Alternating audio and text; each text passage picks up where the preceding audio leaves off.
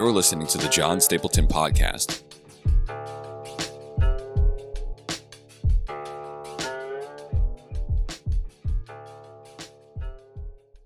Hey everybody, welcome back to the podcast. My name is John Stapleton, and I'm very excited to be back in the book of Galatians with you.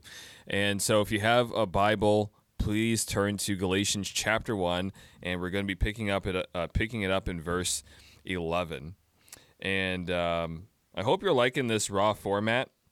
I've tried to be less calculated, more studied, and just more prayed up before I get on and do an episode of the podcast. But I just want to open up the Word of God and share candidly what is on my mind about what I'm reading at this current moment. And so let me do a bit of review. Last week I started the book of Galatians because Galatians is a wonderful book. Basically, Paul is under attack by a group of people called the Judaizers, and they're questioning his authority as an apostle. They're questioning his right to tell people and instruct people about the Christian faith. And there are these people that were Paul's enemies called the Judaizers who were telling people that unless they were circumcised, they could not be saved. And you can pick this story up in Acts chapter 15. And so Paul fires back, and he had this battle erupt in Galatia. He planted a series of churches, and one of them is in Galatia. And in Galatia, he has to write to defend the gospel. And in order to defend the gospel, he in turn also has to defend his discipleship. And so in chapter 1, in the opening verses, he says, look, if anyone, including ourselves, if anybody preaches to you a different gospel, don't listen to them, they're cursed. And then he's going to back up his claim as an apostle by basically just giving us his autobiography. This is the most extensive autobiography that we have of Paul in the New Testament, and Paul does this to show his credentials. So I'm going to read through, I'm going to pick it up at verse 11. I'm reading from the King James Version of the Bible, and we're going to at least finish chapter 1. We might start in chapter 2, because really the idea goes through the beginning of chapter 2, and we'll just see how far we get. Here's what Paul says in verse 11. But I certify to you, brethren, that the gospel which was preached of me is not after man. He's saying, I certify to you. I want to make this known. I want to get I don't want there to be any confusion about what I'm saying, what I'm about. Let me clear things up to you so that there's no confusion about what I'm saying. And then he says, the gospel that the gospel that I received, the gospel that was preached was not of me or not after man. What he's saying is, I didn't make this up, number one, and I didn't get this from anybody, number two. This gospel came straight from Jesus. Look at verse 12. For I neither received it of man, neither was I taught it, but by the revelation of Jesus Christ. Jesus actually revealed this to me. Now, I want to pause and say this. A lot of cults have had a field day with this claim of Paul, because there are people like Joseph Smith and William Crowdy and different religious leaders that have come along and have claimed that God spoke to them because they had a dream. And they point back to Paul and they say, well, I had a dream, I had a revelation just like Paul, so there it is. You can't really fault me for my revelation. We're just like Paul. Well, no, you're not. Paul's revelation lines up with the teaching of the other apostles. We're going to see that a bit later in our passage. But it lines up with what Peter and James and John had been saying, and it lined up with what they knew of the Lord. These are the people that walked with Jesus when he was on the earth. And so this is different than your average cult leader, because every time a cult leader has a dream or a so-called revelation, it always differs from what Jesus actually taught. And a lot of cults get away with their teachings because what they do is they teach people line by line, precept by precept. They'll point to that passage in Isaiah, that verse in Isaiah that says that. However, that's not what that's about. And honestly, when you do that, you do something called eisegesis, where you are taking the passage and you're running away with a verse, and now that verse frames your whole entire theology, and that is wrong. It's like clipping a newspaper article and then attaching it to a completely different context that it's not a part of. And so that's what a lot of religious people, a lot of cults do with the Bible, and a lot of religious people. But that's what they do. Religious people tend to cherry pick. A popular example is Jeremiah 29:11. For I know the plans that I have for you, declares the Lord, plans for good and not for evil, plans to give you a success and a future, and not to do you harm, right? And they failed to know that when God was speaking that, his people were in exile and they were actually suffering, and God was talking about their present present time. So Paul is in agreement with the apostolic consensus. That's what I'm saying. And so he's not like cult leaders that have their own vision. This is much like when Jesus appears to a Muslim in a dream, and they meet other people with the same dream. I mean, that's not like a hallucination or anything. That's like God is revealing himself to them, and it's the same revelation to multiple different people. And there's an agreement. So it's clear that the Holy Spirit is doing something. And then he says this, verse 13, for ye have heard of my conversation, my conduct, my way of life, in time past in the Jews' religion. He practiced Judaism. How that beyond measure I persecuted the church of God and wasted it. I tried to destroy the church of God. You could read in Acts chapter 9. Remember we talked about last week. He approved at the stoning of Stephen, the killing of Stephen, and after that really kicked over a hornet's nest. He wanted to go. He went on the hunt. He got letters from the Jewish leaders to go hunt down Christians that went north in Damascus. And so he's on this hunt, and then Jesus reveals himself to him on the road, and he says, Saul, Saul, why are you persecuting me? What's really interesting is that Jesus in that statement identifies with the suffering of his people. He's not saying, why are you persecuting them? He's saying, why are you persecuting me?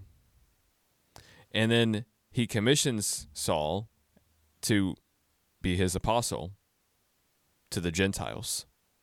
And so when Paul writes this letter to Galatians, he's fired up because they're questioning his calling. They're questioning his commission. They're questioning that Jesus actually commissioned him as an apostle. And more importantly, they're questioning the gospel. And so he wants them to know, hey, listen, I didn't make this up. I didn't make up this gospel. It wasn't my idea. I didn't go confer with other people to get the gospel. It wasn't revealed to me by other people. It was a direct revelation from the Lord. And that direct revelation from the Lord agrees with other eyewitness testimony. That's his big idea here. But he started out not as someone who loved the Lord. He started off as a religious Pharisee who thought that he was doing the Lord's work by rounding up Christians and persecuting them. He goes on to say this in verse 14.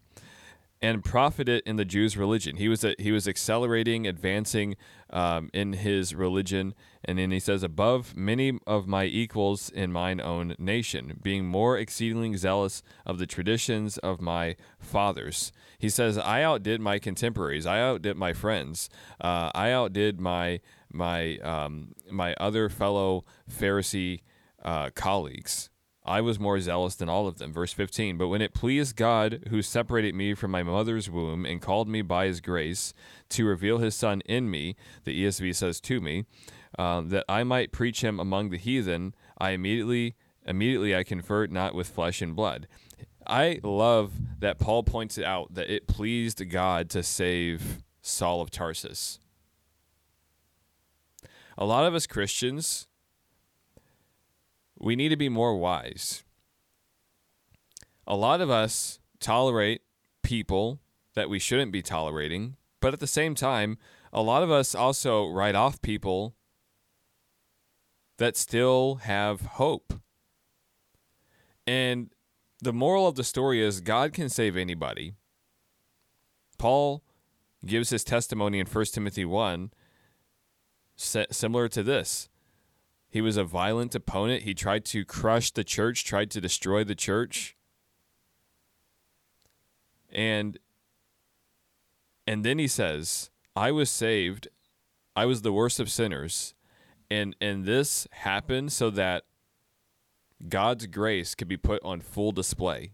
If God can save me, the worst of sinners, God can save anybody. So as long as there is breath in your body, there is hope for you. There's the opportunity for salvation, for God's salvation, for you to come to Jesus. And it came for Saul of Tarsus.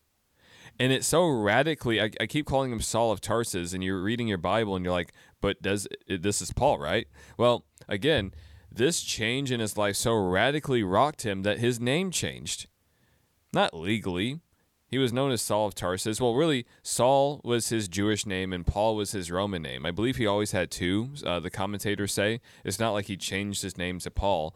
Paul was his Roman name and Saul was his Jewish name. But when Jesus commissioned him to be a disciple to the apostles, to be an apostle to the Gentiles, it would make sense that he would adopt his Roman name and not be known so much by his Jewish name, because what he's doing is he's identifying with the people in his mission. And he's saying, I used to think that I was better than you. I used to look down on you because I was a Pharisee, but now I'm identifying with you. My name is Paul, and Paul means small. It's also a very humble name. And it's really ironic too, because history would teach that legend would hold. Tradition teaches that Paul was a short man with a crooked nose and big ears, and he probably had eye problems and back problems because he was beaten a lot. A very humble man, and this mission definitely humbled him. But in spite of all of that, what God really did in him was he made Paul meek. Not weak, meek. Now, Paul calls himself weak in 2 Corinthians. He says, when I am weak, I am strong. But we notice that Paul's very strong for the Lord when he needs to be. And so he says, it pleased God to save him. A lot of us have this image of God where he doesn't like us. He's like the principal. He's like that grumpy adult that we tried to avoid when we were kids. He doesn't actually like us. He just tolerates us. He just puts up with us. But I want you to think about this. God did not have to make us. God did not have to create this world. God did not have to send his son to save this world. Like, God knows everything in advance before it happens. And he decided to let all of history play out, knowing what would happen,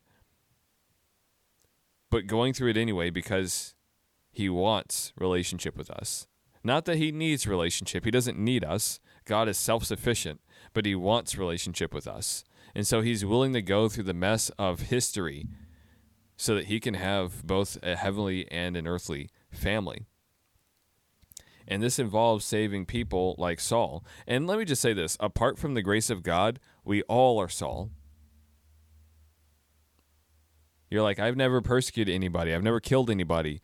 Well, if you have hatred in your heart, that is murder of the heart. That is murder that has not been actualized with the hands.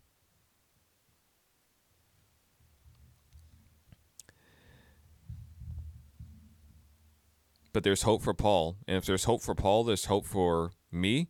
There's hope for you. There's hope for anybody that would accept the grace of God.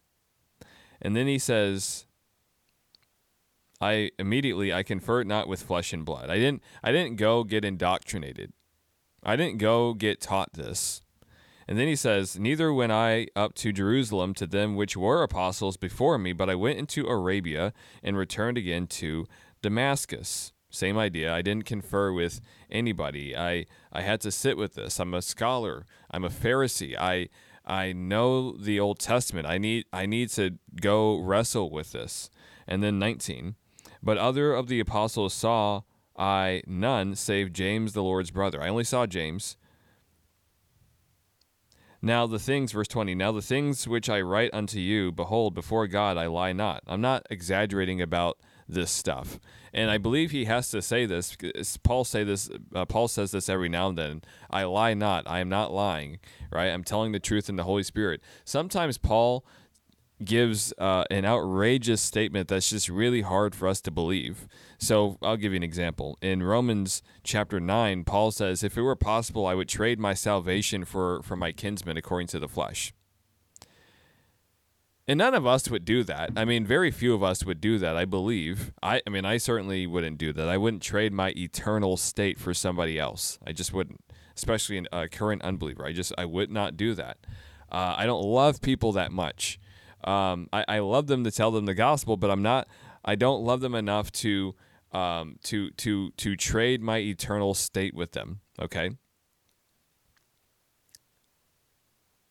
But Paul says he's willing to, and then he follows that line up, that statement up with, I lie not. I tell the truth. My conscience bears me witness in the Holy Spirit. I'm not lying to you.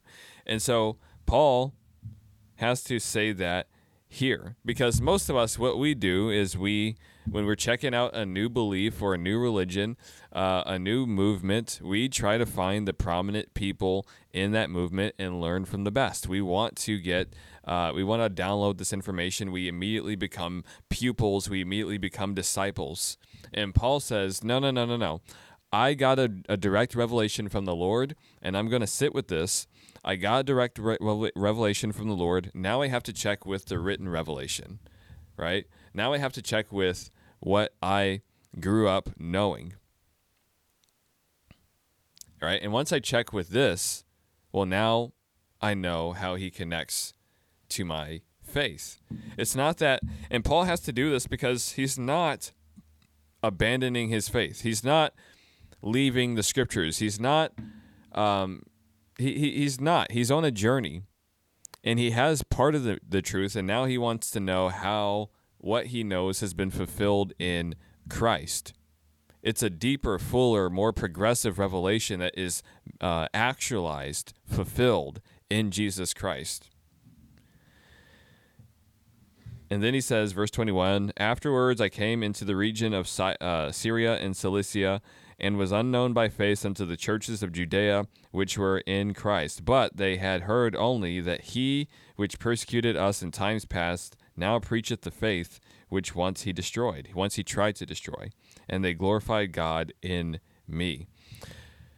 Why does God save terrorists? Why does God save the worst enemies to the Christian cause? Why does he do that? God's proving a point. And his point is that nobody can outrun the grace of God. Nobody is stronger than the grace of God. If God can save Paul, God can save anybody. And what's fascinating about Paul is he actually lives very faithful. He gives us 12 books of the scripture. He plants churches. He gives us language for understanding the gospel and what Jesus accomplished on the earth. He connects us. He tells us how to read our Old Testament. Paul is an invaluable asset to the Christian faith and the Christian tradition. And what's so cool is he didn't start off like that, but he finished faithful.